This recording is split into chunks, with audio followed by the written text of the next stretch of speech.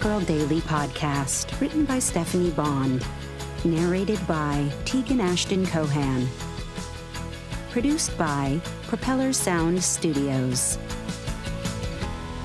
December 4th, Monday. Thanks for coming in today to give a formal statement, Ms. Culpepper. Detective Jack Terry waved me into a chair in a private room at the precinct. I'm glad to be here to give it, I said wryly. He took a chair opposite me. The assistant DA and a court reporter will be here shortly. Then he smiled. Before we get started, may I say you look better than the last time I saw you? How are you doing?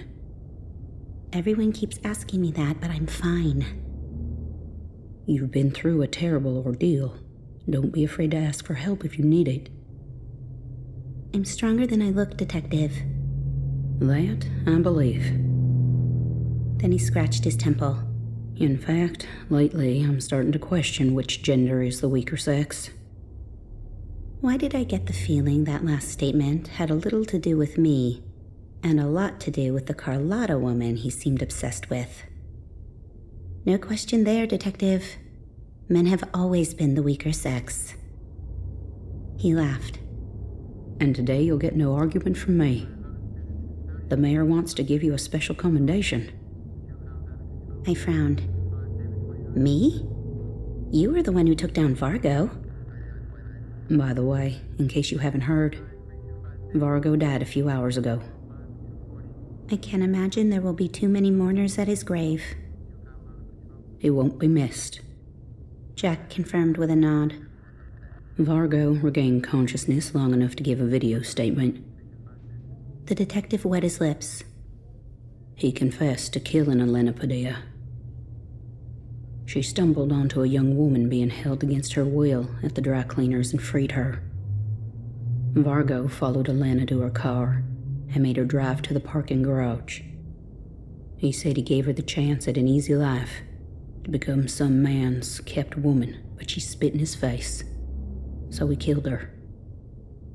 I blinked back horrified tears, then swallowed to compose myself. Why do you need my statement if Vargo won't be prosecuted? The charges will be filed posthumously, and the information could be used to charge his co-conspirators, such as Leila Gladstone. He shifted in his chair. But back to the commendation. I was just doing my job. You were the one who risked your life to help that boy. He gave me a disapproving frown. Which was pretty foolish, by the way. Water under the bridge. How is the young man? I'm sorry, I don't know his name. Toby Hess. He's doing fine and reunited with his parents in North Carolina. That's good news. And there's more where that came from. Penny Essex and Amy Roca were rescued from a hotel in Peachtree City, where they were being held against their will, along with almost 24 other teens and... He grunted. Kids who were even younger. I closed my eyes at the unspeakable horrors they must have been subjected to. You'll be happy to know Penny has been reunited with her baby. My heavy heart lifted a bit.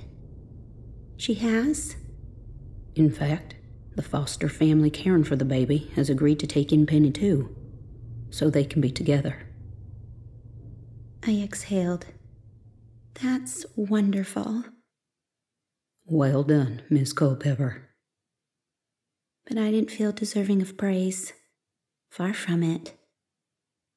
Detective, will you do me a favor? Name it. Make sure that commendation is made out to Elena Padilla. She's the hero here. Not me. Jack considered me for a few seconds. Then he dipped his chin in concession.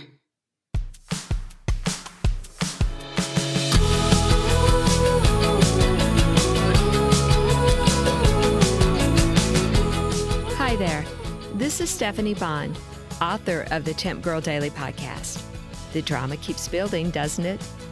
If you're enjoying this story, I hope you'll consider leaving a 5-star review wherever you listen to podcasts to help more people find Temp Girl. Thank you so much.